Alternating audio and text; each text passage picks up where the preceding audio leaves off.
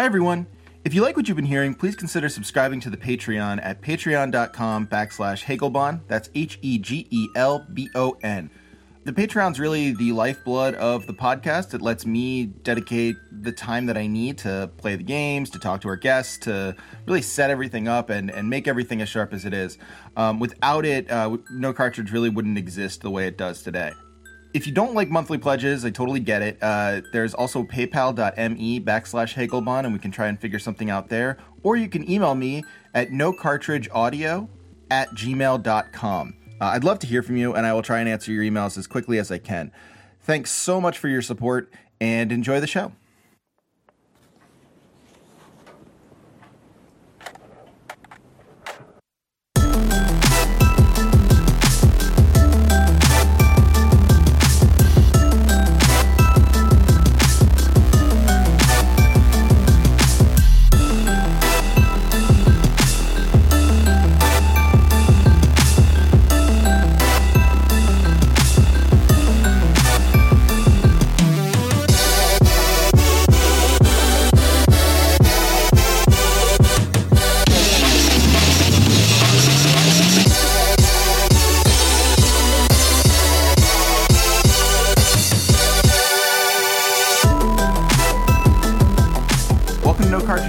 My name is Trevor Strunk, Hegelbon on Twitter, and I have with me a friend of mine from Twitter, but also someone who has spent some time in the gaming industry, one Alex Reed, at Alex M. Reed on Twitter. Alex, thanks for coming on the show. Yeah, thanks, Trevor, for having me. Of course, absolutely. So you actually came to me and said you had sort of an interesting, interesting perspective on the professional, or professional is the wrong word, on the gaming industry, let's say. I've had devs on, I've had people who sort of do art, and people who have been critics, people who have just been enthusiasts.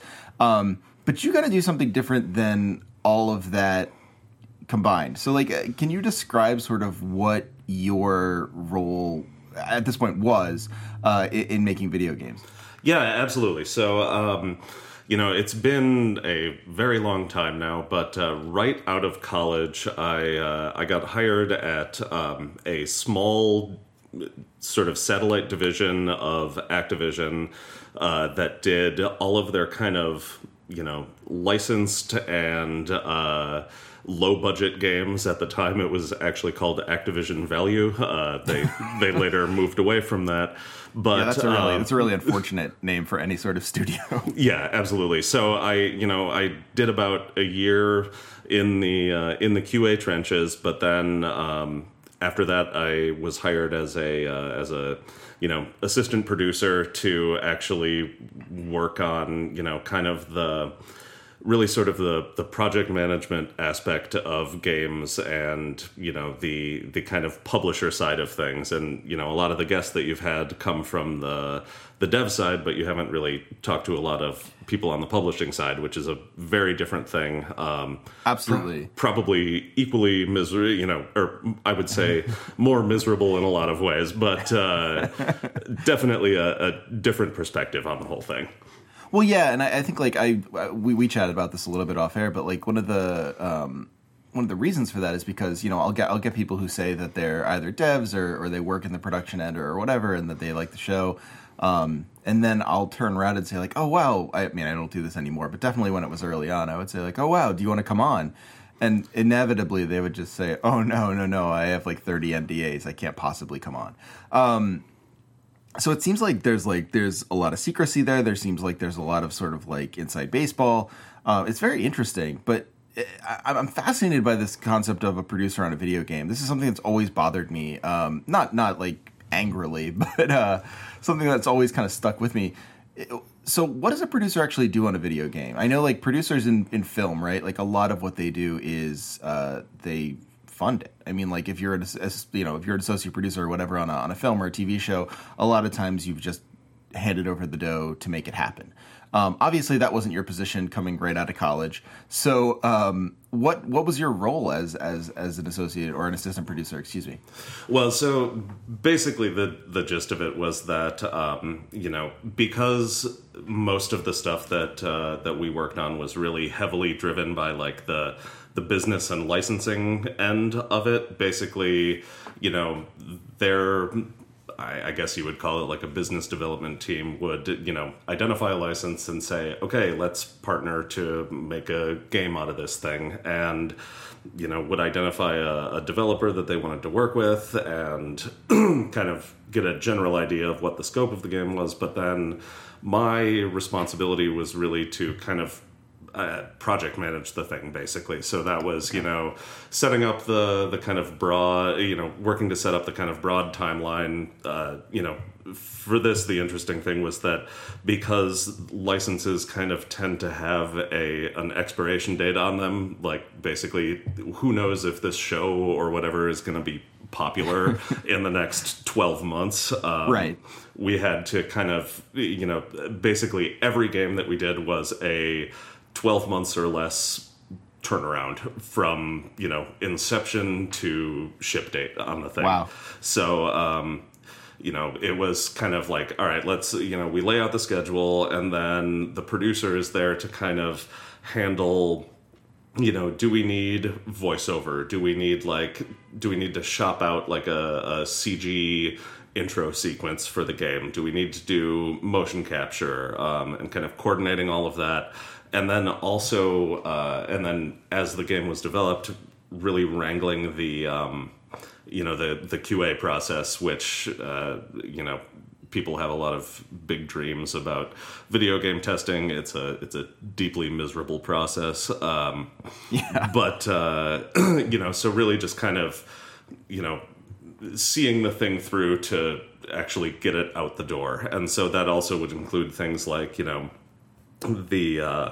ESRB submissions, which was always an interesting process for sure. And then also, because games that are being published published on Nintendo, Sony, Microsoft consoles, they have a really rigorous internal QA process that makes sure that you're covering everything legally, that you don't have a button prompt for the for the wrong system that was left in there, Sure. that all of their sort of technical requirements are covered. And so there's a really long, really substantial kind of submission process that goes into finishing a game off and getting it out the door. So at the end of the day, it's project management. But when you're kind of working in the game hinterlands a little bit, the producers also end up having a lot of input on what the actual game content is, because you're... Oh, interesting. Yeah, because in a lot of cases you're working with kind of foreign or, not to denigrate these guys, but, pretty frequently pretty B squad dev houses who, sure. You're not your, Treyarchs or your, any big names. You're not talking to those kind of people. So frequently they need a little bit of guidance. And then also when you're dealing with a license, they have to make sure that they're fulfilling all of those the requirements of the licensor. We did some games for Shrek and Barbie, and nice. Big deal. I remember it was a big joke for a while about I want to say it was Penny Arcade or something about Barbie Horse Adventures. Yeah. We published Barbie Horse Adventures. That was... I was going to ask. I was around for that. So, yeah. I think actually, I think the crux of that joke, too... this must have been a long time ago, because this was when I was still reading Penny Arcade, which I think is past the over a decade mark at this point. Oh, and also past the sort of acceptable reading material kind of point at this point, but yeah. Yeah, oh, no, absolutely. I think I can say I read Penny Arcade 15 years ago and still be considered an okay guy. Right. At this point, it's a little... but the no offense to anyone in my audience who might read Penny Arcade, it's just a little harder when you're 33 years old. Right. But yeah, I mean, the I think the joke there was that it was, what was it? Was it Mike? Was it Mike's daughter really liked it? One of their daughters, I think, really enjoyed the game, or they actually had good things to say about it, which I always find kind of interesting. I'm super interested. Did you make games? I mean, obviously, you meaning the studio. I'm not trying to make you an auteur here, but right. Were you involved in making games that like you ended up feeling did a good job. Like, do you feel like Barbie Horse Adventures was the best Barbie Horse Adventures it could possibly be? Certainly that's probably a low bar, but honestly, and the one thing that I worked on for a little while that certainly most of your listeners would be most familiar with, and that my involvement with would probably have me burned in effigy was Soldier of Fortune 3, or also known as Soldier of Fortune Payback. Yeah, and I spent a little while on that.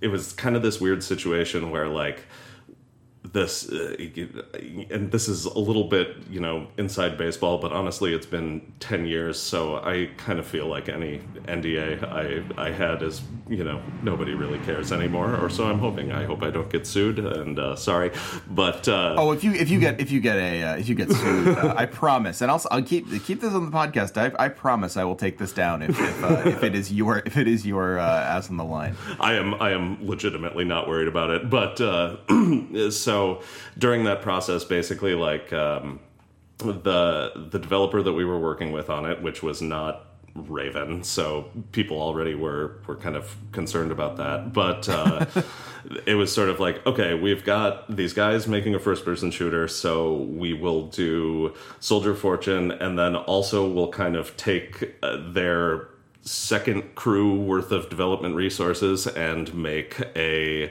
World War II shooter, and this was the year before Modern Warfare came out. So World War II shooters were still kind of big, and so I, out of some misguided sense, sort of like felt bad about the state of this World War II shooter. So I passed on.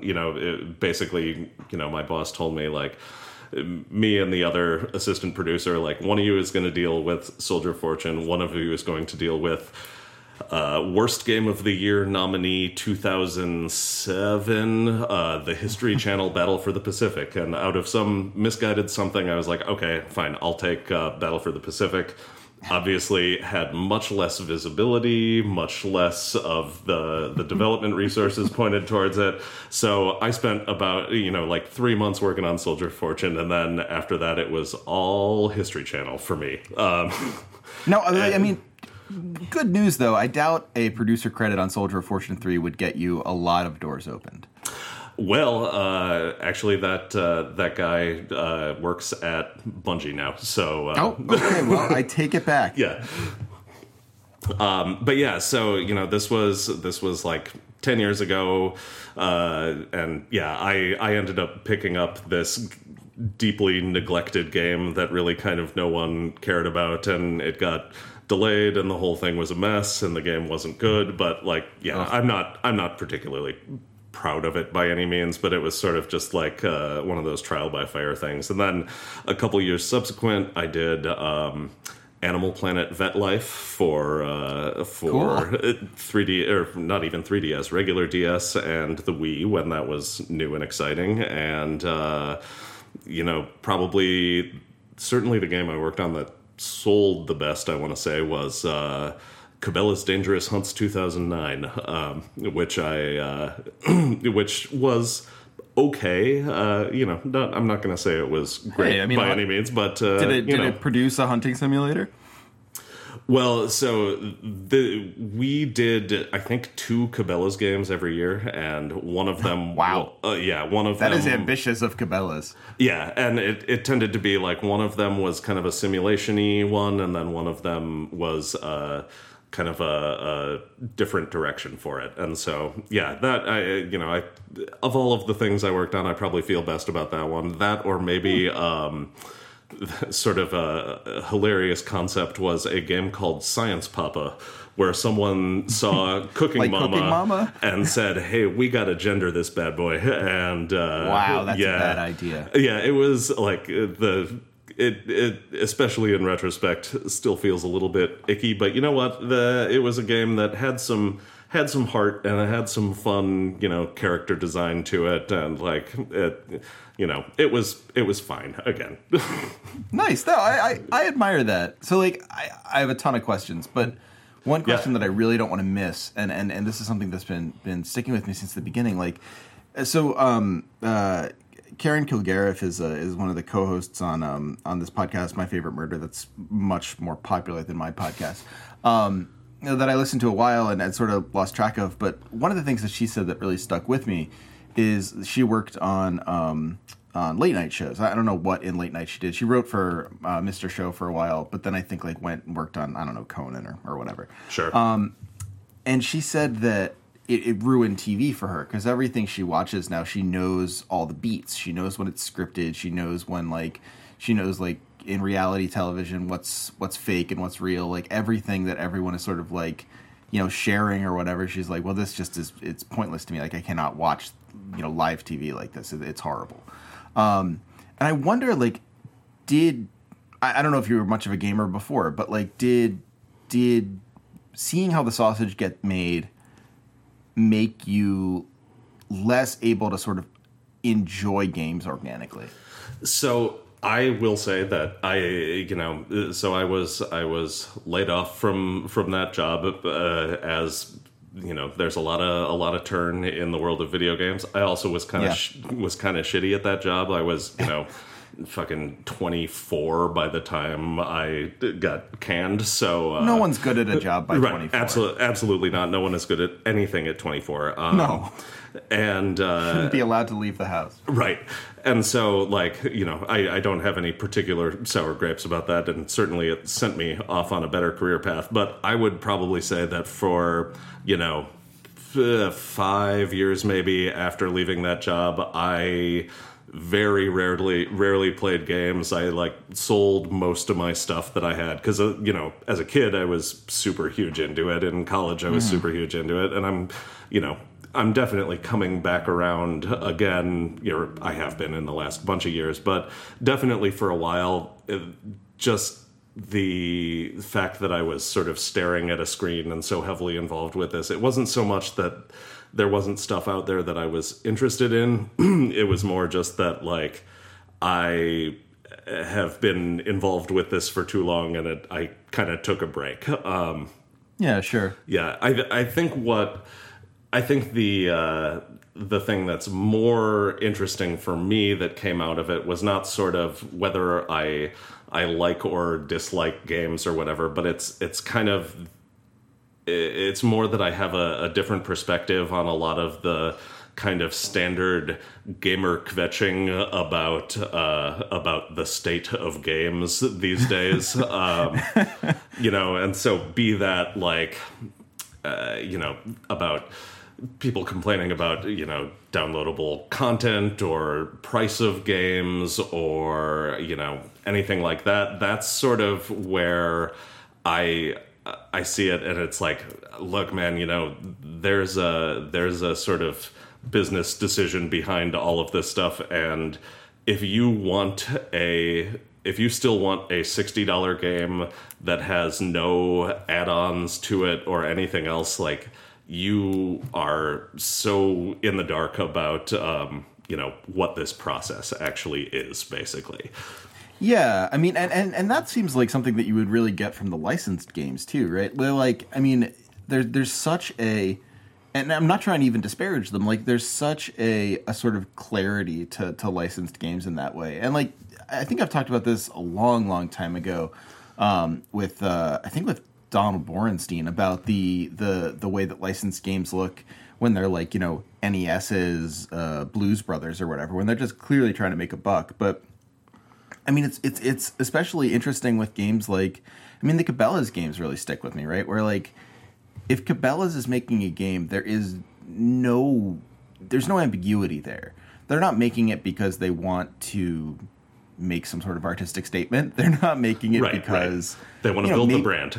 Right, yeah. Maybe they're making it because they think their customers might enjoy video games. I don't know. But it's certainly not because, like, they're committed to the genre or something, right? Like, yeah. And you have to kind of make that the best game you can as the development, but because you want it to sell? Because, I mean, it's just, that must have given such a clarity to that kind of like nebulous gamery sort of like, oh, well, is this good video gaming or is it bad video gaming? Like, that must have just like, when you had to make the Cabela's game, it must have been like, okay, I kind of get this a little more now. Yeah, and it's interesting because I definitely existed in the industry very much at like a turning point, because it was just right pre-mobile games. Okay. It was also definitely before downloadable content was a thing. Like I remember, in fact, that I don't even remember which game it was, but it was while I was there that like Microsoft first sort of started allowing on the Xbox like downloadable expansions, and people had a lot of kind of big dreams about what that might be. But yeah, it was definitely a kind of an industry turning point where because these kind of licensed games really don't exist anymore. It's all moved on to mobile.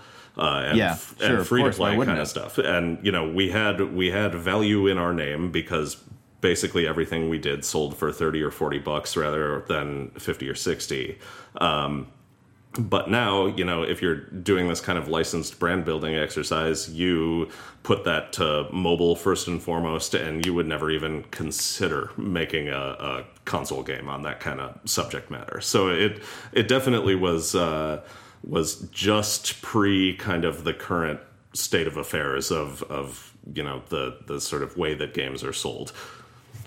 I mean, that's interesting. Do you think your role in mobile gaming, like, can you imagine your role sort of like translated to the mobile gaming phenomenon at this point, or is it strictly sort of like based in that prosaic sort of like, as you said, it's platform specific. There are all sorts of rules with the ESRB. Like, mobile games are much sort of more the Wild West in a lot of ways. Like, do you think the role of producer, as you experienced it, would exist in mobile games? Oh yeah, 100%. I mean, okay. Like my current career is in advertising, marketing, and I'm a project manager now, and that's sort of still what I do. But you still need to have somebody who's sort of wrangling your timelines and your release schedules and keeping your design documents up to date. And with mobile, especially now, I think one of the big things they have to talk about is, what does the kind of monetization scheme look like, and who's keeping track of those numbers, and every project of this size needs some kind of project management like that. So there's always going to be producers on this stuff, and I guarantee if you dug into your mobile game credits, it would exist in the same way. But the difference is that it's not like all driving towards one release date. It's much more, kind of I guess almost a software as a service thing where you're really kind of continuing to roll this game out and update. That your last episode with I can't recall his name, but the guy who worked at Gameloft.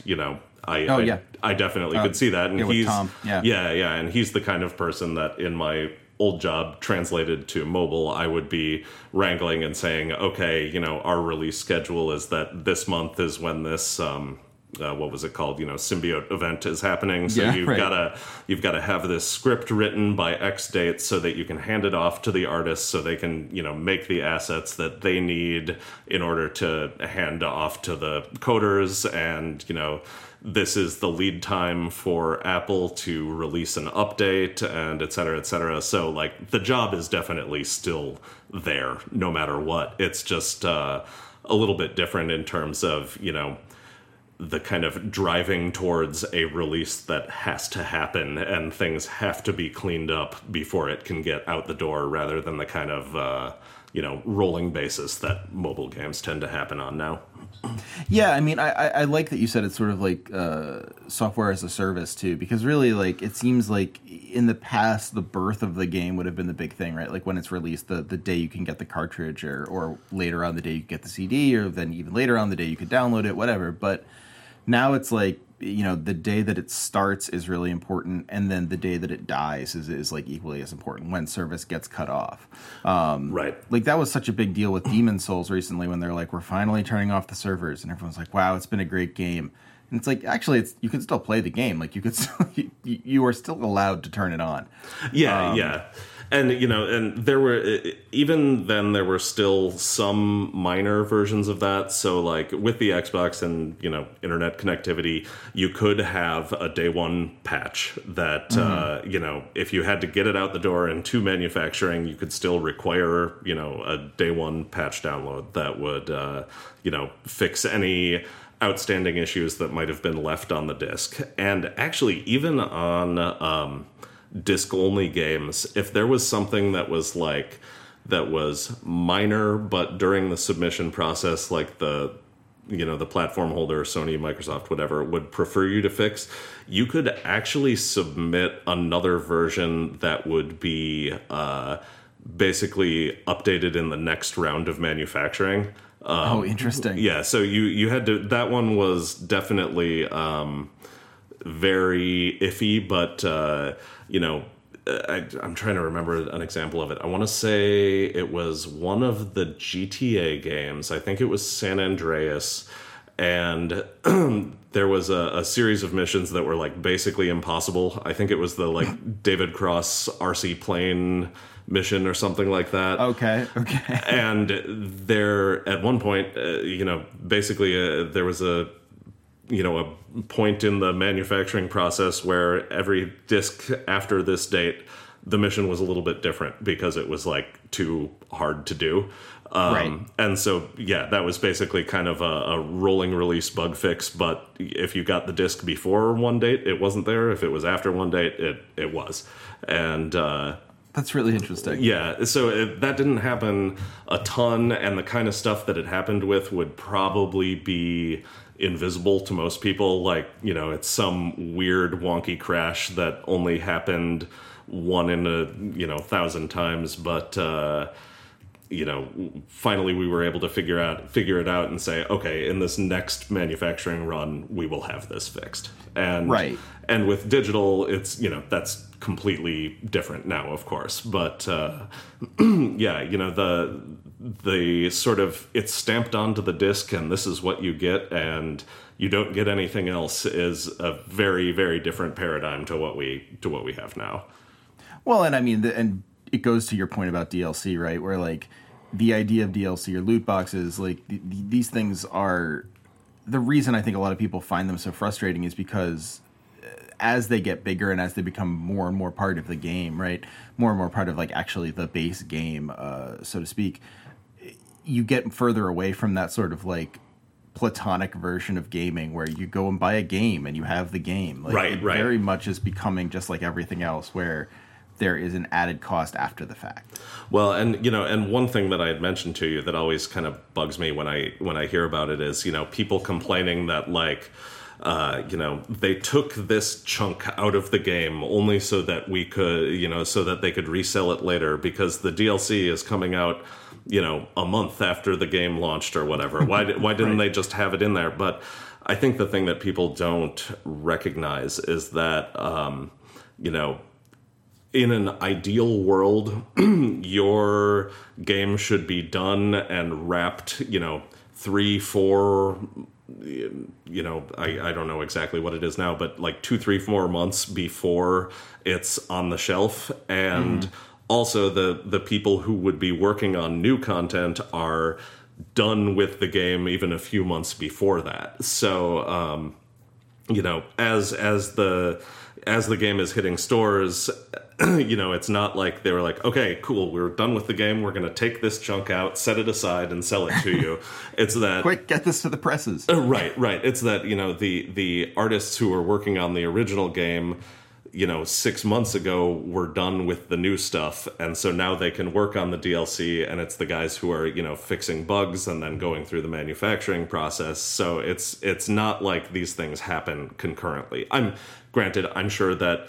There are definitely cases where it's different, where, your DLC is just a 1K thing, little trigger that unlocks something that was there on the disc, and we can quibble with that, but the idea that it's like, we're taking stuff out just to resell you, I don't think is as common as people think it is, just because of the way the production process works on these things.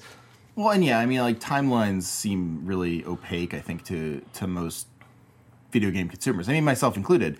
But what you say there makes a ton of sense, and like it explains how I can't remember the game this recently happened with, but with I remember with Yakuza 6, Sega put the quote unquote demo up on PlayStation Network, and it was the whole game. Oh, They accidentally put the whole game up there. I remember seeing that. Yeah.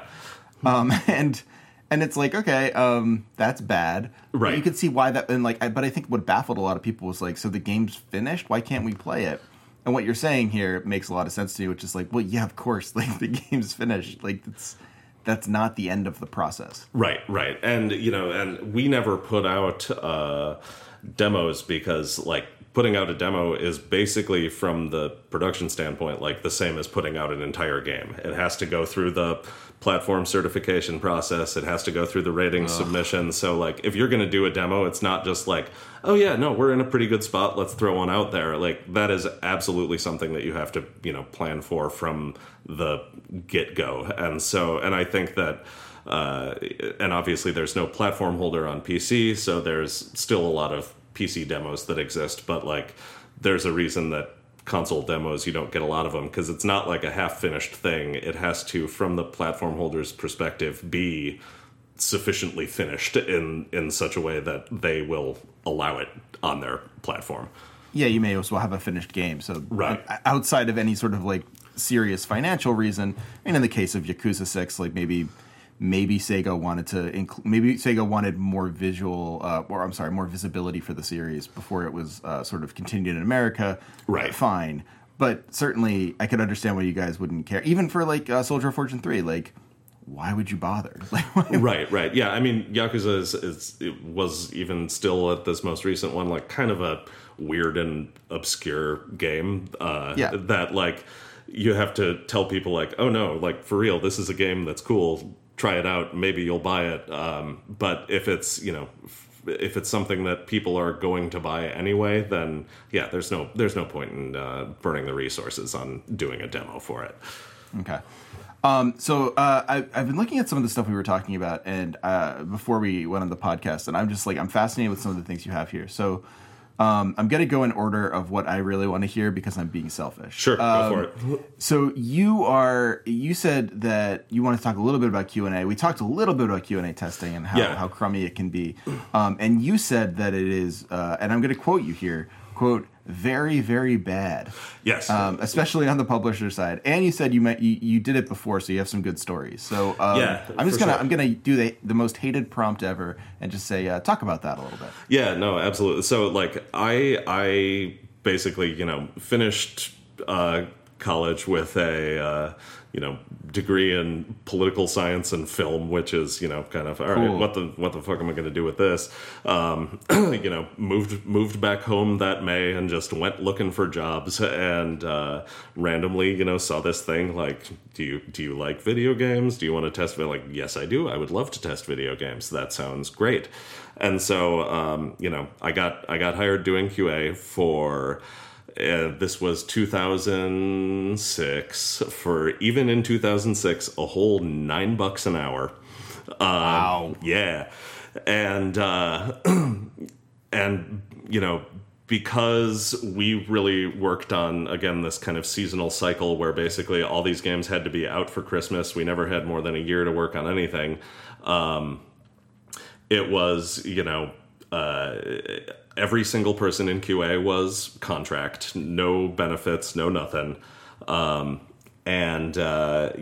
Basically there would be, 20 dudes in a small room with as many Xboxes running at the same time, just playing these games for, shifts were 12 hours long, 10 to 12 hours long usually. And so like it kind of ended up paying okay because we got a lot of overtime out of it, especially like when it was real ass crunch, when, people were there every day, 12 hours a day for, a month at a time. Like from a kind of labor perspective, it was super, super grim, but at least, the QA testers were getting overtime. But, just to kind of give people an idea of what QA is actually like, because it is not just, playing the game. There is usually so the process would work on builds. We would get a new build and we would test it, we would log all the bugs, and then it would go out and dev would send us another build with, these are the things that we have fixed, so verify that we have fixed it, and then keep testing, and basically, slowly but surely you're kind of narrowing down the number of bugs that are in the game. But what bug testing looks like, so I think my first day there, I was testing the World Series of Poker game, which was pretty significant because it was I think it was the first 360 game they worked on, and it had 21 player multiplayer, 3 tables at a time kind of thing. Wow. And it actually also used the Xbox. I think it was one of the first games to use the Xbox camera when it came out, which is a thing that nobody bought or used since. Nobody asked for this. Right. Or specifically, I remember that the game that people actually played that used it was Uno for Xbox 360. And basically you would just be exposed to an army of dicks every time you signed onto that game if people were using the cameras. But so the game had character customization in it, which is, cool. But so I was basically handed a printout sheet with a grid on it, or a series of 7 sheets. And basically there was on the x-axis was these are all the shirts in the game. On the y-axis was these are all the hats. And then there were 7 sheets, each of which had the different casinos that you could play in. And basically it was put on this shirt, this hat, and load into this casino, and if there's something wrong with it, you put in a bug. If it's fine, you check it off. And so basically you're, filling out this is not playing a game. This is this is filling out a spreadsheet. This is filling out filling out a spreadsheet basically. And so, just so that so people don't get it twisted with what QA is. It's it is testing every combination of everything to make sure that something doesn't fuck up.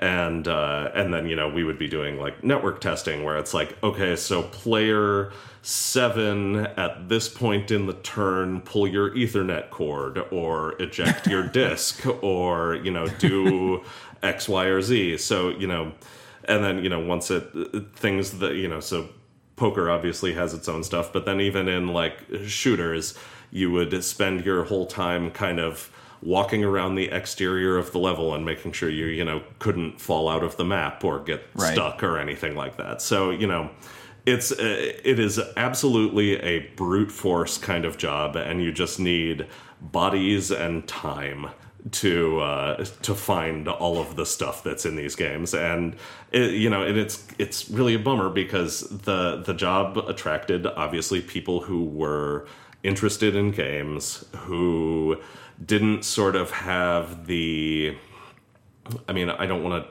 toot my own horn too much or whatever, but didn't have the kind of most of them would never have had the sort of social skills or education or whatever else to move up any further than that. And, that was sort of dangled in front of people. But really what it was oh, the season's over. We're done testing. Okay, everybody who's not full-time, get out of here. You can take unemployment and we're not going to contest it. But that was it, basically. Wow. So it was, that kind of seasonal cycle was really, really grim for a lot of people. And, I was, I don't know if lucky enough is the right word, but, kind of gregarious and smart or whatever enough that, hassled my old boss and hassled the production department like, hey, I'd like to actually have a non-QA job here, and, I'd like a job. Right. I would like some kind of job, and, they did hire me, but like, for a lot of the people there, and the other thing that I think is sort of unspoken in this is that, QA also is like a real ass job for people who are very good at it, and someone can be like a good tester because it requires a really sort of logical thought process, and being able to write a good bug is an important thing. But honestly, a lot of the people who were involved in it were just sort of meat who happened to really like video games, and so they were willing to be exploited in a way that kind of bums me out to this day. That's real sad. That's actually really depressing. Right. And then, I, as a producer there, ended up being similarly. So I was hired for, again, so now this is 2007, for $30,000 a year. And, okay. Better than $9 an hour. I mean, better than $9. Well, it depends on how much overtime they were getting. Right. Yeah. But that's the beauty of salary. Right. But, towards the end of some of these games, I was sleeping at the office. I would only go home to shower, working 100-hour weeks kind of thing. Like, and again, I was, pretty shit at this job because I was a child, but still it's like, this is a lot to put on any person. And I think that's kind of the insidious thing about the industry, and why it's nice to hear, like on this show, people talking about unionization efforts and things like that, is just that, there's sort of this implicit threat that if you aren't putting in more hours than the next guy, there is some other nerd out there who will work twice as hard for half as much money just so they can, get their foot in the door. And it was even worse in this case because it was in, Minneapolis, which is not like exactly a hub of the games industry, that, it just, it was pretty easily exploitable, and I was, happily exploited. And it really wasn't until a lot of years later, post layoff, that I realized, like, man, this really was a shitty way to do business. Well, yeah, and I mean, it's become such the norm too, which, like, something I talk about a lot with academia, and I'm an adjunct, and that's fine, and I like my job just fine. Obviously, I like it a lot more now that No Cartridge is around, and it's sort of like a second job that has more of a future. But the fact that even getting an adjunct job now is hard. Like the level at which everything in the academic sphere is, yeah, well, you're still teaching though. Like you're still in the academy, and you never know what can happen then. Like it really, like, there's a lot of similarities here, and it's just like people who really enjoy or are good at something that is not profitable can just get exploited. Yeah, I think that's absolutely the case, and I don't know what the right answer to it is. I mean, certainly some of the labor issues that you talk about on this, like, that's moving in the right direction, but there is also kind of just at the end of the day, like a supply and demand sort of thing, and the worst person who we always talk about, and I know it's kind of an internet trope as well, as the person who wants to get into the industry because they're an ideas person. Like I've got a lot of good ideas, but I'm not an artist, I'm not a programmer, I'm not a project manager, I'm not an anything. It's like, this is exactly the kind of person who will get sucked into a low-paying QA job in the hopes that they'll meet Hideo Kojima in the elevator. Right. Yes, right. Exactly. And there was part of the bugging process was that they were entered in sort of order of severity from C to A, where it was like, this is a little minor graphical issue, or this is a 100% crash that stops progression all the time. But you could also put in comments, and the kind of testers who were real heavy on putting in comments, it was definitely clear, which sort of ones those were. Yeah, I can imagine. Yeah, that sounds rough for everyone involved. And it's like it's not always even that the comments were bad. It was just like, okay, that's great. This should have been written into the design document 9 months ago for this. It's not like you can just be like, oh yeah, no, yeah, that's a really good idea. Let's just do it. Like, we'll have the guys whip it up for you, and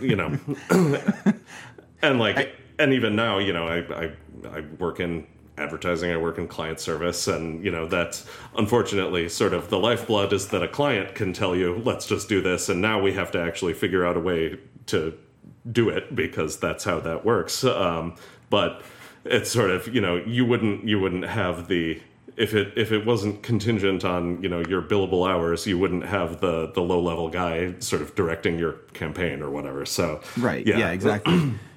And so like it's interesting that you compare the two, because I think like, and maybe it's just because we've all seen Mad Men, and whether or not that's accurate or not, we sort of have a feeling that we understand how advertising works on some level. But and you've cast a lot of light on it, but like it seems to me that what publishers do, which is something I had no idea about, is that they just basically push the product through. Like they push it through all the parts that no one wants to think about, and get it out to market. Yeah, I mean, basically that's what they exist for. It definitely depends on the relationship with, because a developer that's more of like an auteur, and they, it could be a thing where the developer is shopping something around to a publisher that they're working on, which was not the case that I was working on. For us, it was more that, we have a license. This is kind of generally what that game is going to look like. Let's shop it around to a developer who's actually going to be able to build this thing to a minimal level of quality. But yeah, then it was the whole like, okay, we're going to deal with the doing all of the legal and the marketing and the manufacturing and everything. Those are the relationships that a publisher has. That and again, that's changing a lot with especially on the PC with Steam and everything else. But if you're, and digital distribution, but if you're putting something out on a disc for a console, like, you probably are going to need to have some kind of publisher relationship these days. And it's a little bit different now, but still kind of at its base level, that's the state of affairs. So you also talked to me a little bit about mid-market games, and this is something that's really interesting to me. And then you actually, like, when we were talking, you had a bunch of little ideas, so I want to give you sort of like a grab bag of stuff that you can talk about. Yeah, absolutely. But I'm interested in this as like a major point, because I think it's really smart. Like, you compared, and of course, now that I know you were a film major, it sort of helps. I kind of understand where this is coming from now. I taught exactly one film course and took exactly one film course, so I'm a big time expert. But didn't even come off sarcastically. I want to I'm not a big time film expert, but you made this point that mid-budget games are sort of going the way of mid-budget movies because of budget, effectively, and that's sort of like kind of a tautology. But you can't really make. You can make a cheap game and a cheap movie, and you can make a monstrously expensive game or monstrously expensive movie. It's very difficult to make sort of like any sort of movie or game in between. And more. So I sort of understand why that happens with film, right? Like, Infinity War must have been astronomically expensive to produce, right, and it produces astronomical profits. Whereas, I don't know, something like Sicario or... I don't know why Sicario came to mind, but sure. That's a perfectly good example of it, though. Yeah. Probably like a lot less to make and made a lot less. And so those are our two versions. Like, I can go see Infinity War and a bunch of movies like it in the theater. Sicario, I might see it in the theater. I'm probably going to have to go to an indie house to watch it, or just get it on Netflix, or, rent it or whatever. And those are the two movies. There aren't a lot of like I don't know, like mid realm budget movies living in the theaters anymore. So how do you see that happening with games? Like how is that gulf widening? Well, and I mean, I think that the root the root cause of it is the same for both, which is basically that like this shit is expensive to make, and if you're gonna put a lot of money into it, you had abso-fucking-lutely better make sure you're gonna make your money back on that. Well, I mean, Cliff Bleszinski just proved that to all of us. Right. Yeah, exactly. I saw that that whole thing was shutting down yesterday. Which what was the new one with the BMX Sunset bikes? Heights, Yeah. Which Yeah. I never actually played, but sort of looked vaguely interesting as a child of the 80s. Like it's such a shame that like on his third swing he came closest. Like, right. It's such the pop fly that looks like a home run off the bat in the ninth inning. It's just like, sorry, we're shutting down. Yeah, and so it's kind of this combination of like if you're going to make something, you absolutely have to guarantee that it's going to be a success. So that means that you pour all your resources into the big hit, and you kind of do a lowest common denominator thing. But then it also has to do with the distribution channels, because in the case of film, it used to be that, okay, I have made this little low-budget indie movie, and I'm going, and, it used to be that, like, you would show it at Cannes and hope that somebody picked it up for distribution and hope that it was, like, this one-off that made a ton of money. But now, those kind of little weird projects are the sort of things that can get picked up by Netflix, or even can self-finance themselves on something like YouTube. Right. And it's kind of similar for games, whereas, we used to have this line of like value games for, misguided grandparents to buy for their kids because it has a character that they recognized on it. It's like, no, now we have these different channels, like, if you're a big brand who wants to put out a game, then you do it on the phone, because there's literally zero barrier to entry outside of a $99 a year like Apple dev subscription. Or if you're an absolute sort of bare bones indie person, you put it out on PC first, you kickstart it, and you hope that it gets picked up in a way that it expands out to consoles. But so the idea of a boxed game that costs $40 that isn't more efficient to distribute through some other channel is like just kind of a non-existent thing now. And it really is I think a combination of development costs these days and the sort of wealth of distribution channels. And so, yeah, it sort of works at those two fronts at the same time.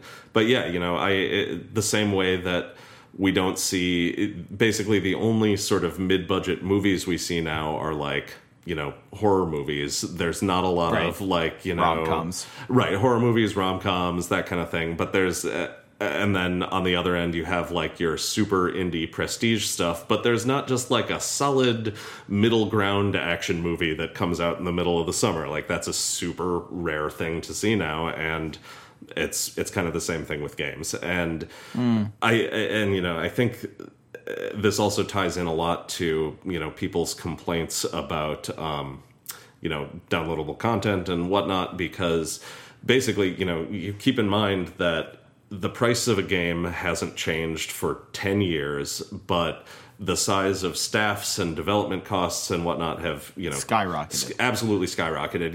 If you, one rough metric that you think about is, if you're doing a total like blended rate of man hours that it takes to make a game, like you generally want to spitball like 10 grand per month per person.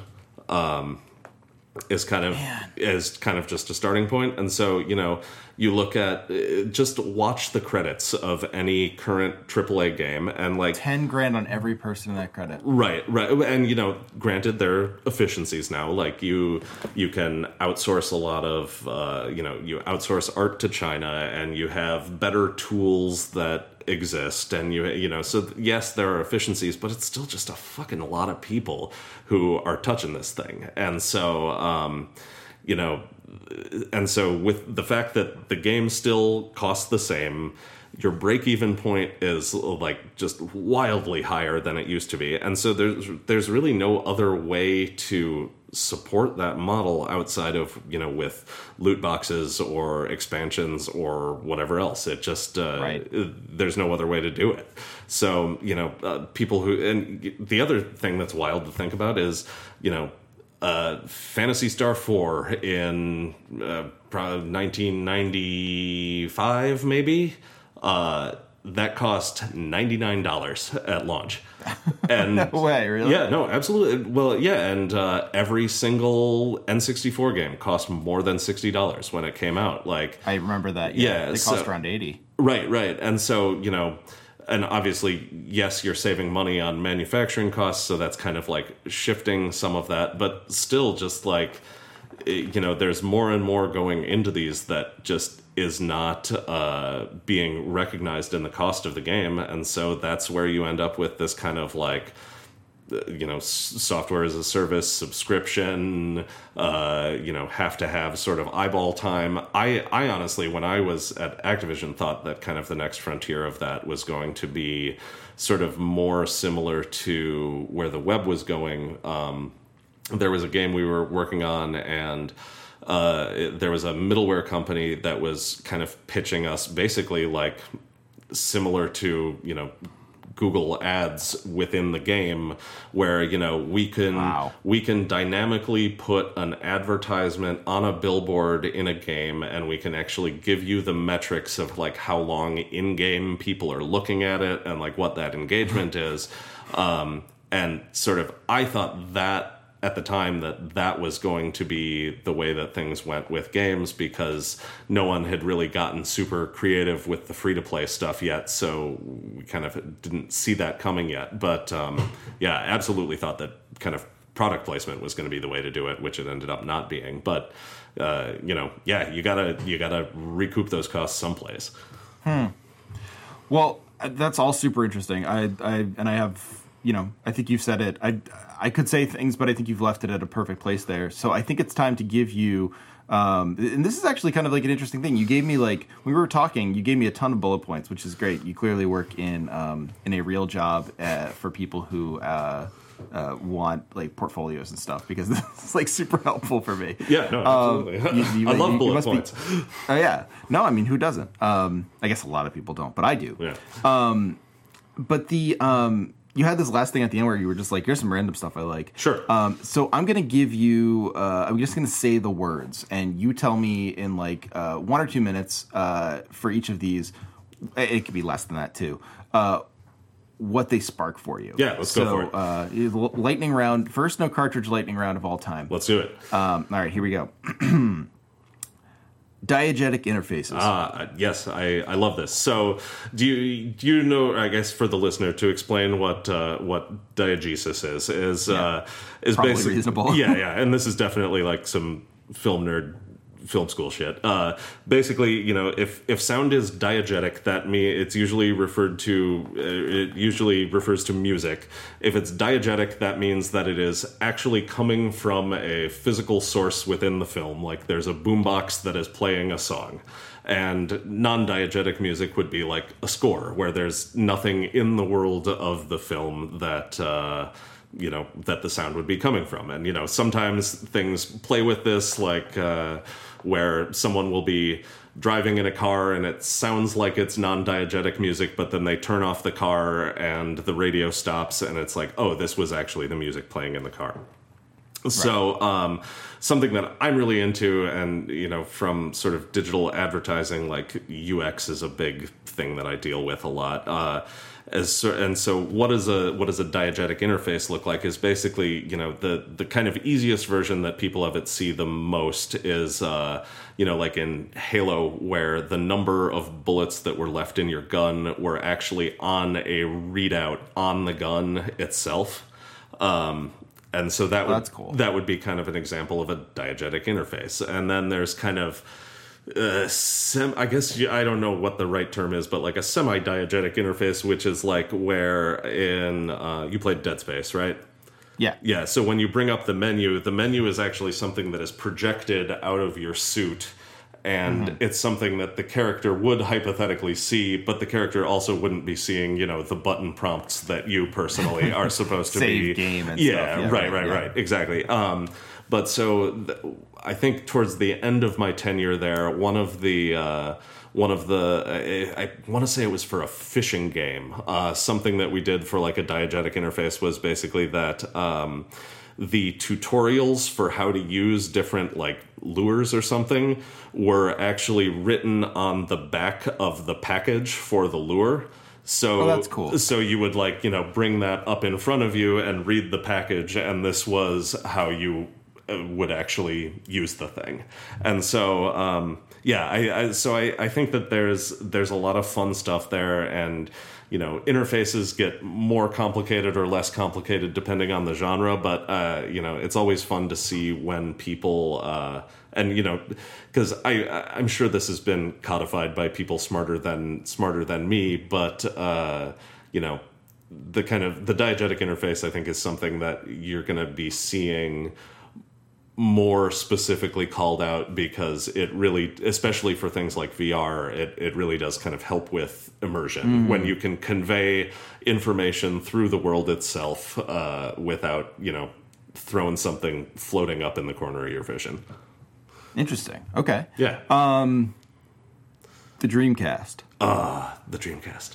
So I think now at this point the elder statesman of this podcast, not by much, but I am older than you even. So amazing. Yeah, I know, right? So rare these days. Right. So Dreamcast came out famously $99.99, and at the time I was in. So it's easy to remember because that means I was in 9th grade in '99.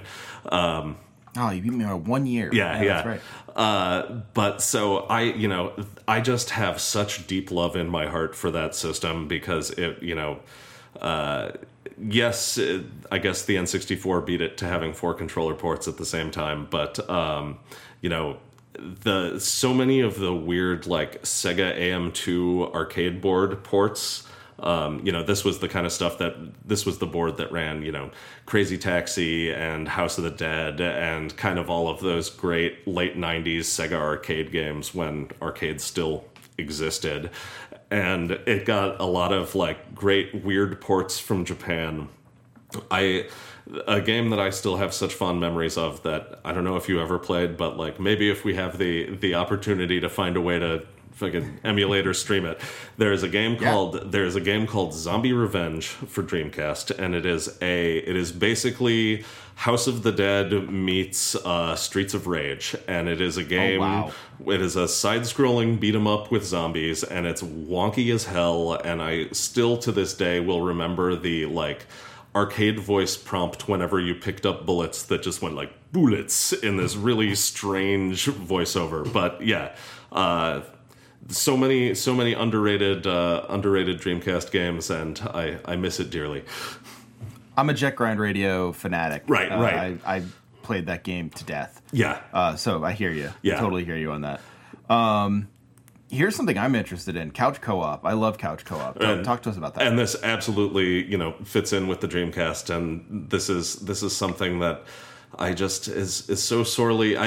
The one thing that I still haven't played recently that's recent is Overcooked, which everybody tells me is absolutely like the best couch co-op game that there is, because you will get in fistfights with your friends over See, that there game. It is. That's right. That's what good co-op does. Right. And and again, like sort of coming of age in the in the early to mid 90s, and N64, Dreamcast, everybody our age I think has very fond memories of GoldenEye, which is nigh unplayable these days, but of course. Yeah. But and I think part of it is that it's with the emphasis on graphics, especially in things like shooters, no one wants to put in the time to, the kind of processor resources to make split screen work anymore. and split screen's kind of a weird anyway, but it's just it's an emphasis in games that I really feel like we're lacking these days, and kind of fighting games are it. Those are the only things that you are guaranteed to have, a couch version of, no matter what. And I think what a lot of what is really exciting about the Switch is that, like, they're sort of pushing it as a social thing. And I was a few months ago at stereotypically enough, at a bachelor party in Vegas for a friend of mine. But there you go. We spent, why not? Right, and it's just like, okay, fine, yeah, we'll do it. It's the only time I will probably go to Vegas. But we all sat around playing, getting hammered and playing those, like some of the... Have you played any of the Jackbox games? The ones where... I think so. So, they're like kind of word games and board games and quiz games, but everybody sits around the screen and plays the game itself on your smartphone. Okay, yeah. Sure. So, we like, it's the Quiplash, and there's a bunch of them. But like, I've heard of Quiplash. Yeah. But this is it. It kind of was the best throwback to like proper couch co-op in a very long time, and it was absolutely a blast. So, and part of it is becoming an adult and not, having 5 friends at your house all the time, and so maybe it's just nostalgia for time gone by. But I encourage all developers out there, get couch co-op in there. It's just good for people. I think bring couch co-op back. Right. And I legitimately do think that in some ways it is a social good, because people playing at home with their headsets on, isolated, screaming obscenities into their mics, like, scream obscenities at your friends. That's it's good for personal development for people. There you go. I like it. Yeah. Well, and the last one on there, I actually want to save until we stream, which is aesthetic versus gameplay genre, which sounds like Zombie Revenge would kind of be perfect for. Oh, yeah, sure. So, Alex, is there anything that you feel we left out? No, man. I think this was a really good conversation. I had fun. Great talking to you. Yeah. Yeah, you too. So people can find you on Alex M. Reed.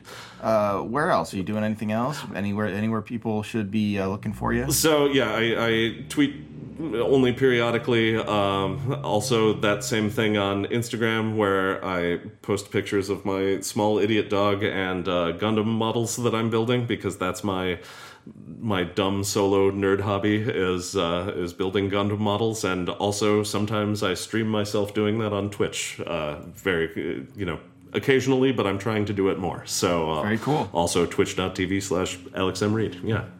Yeah, do it. That's great. All right, man. Well, come back anytime. This was a blast. Yeah, no, it was great talking to you, and I'd love to stream some virtual couch co-op Dreamcast games or something like that. That would be awesome. I'll go track down a good emulator. Hell yeah. All right. All right. Talk to you later. Great. Thank you. Right, bye.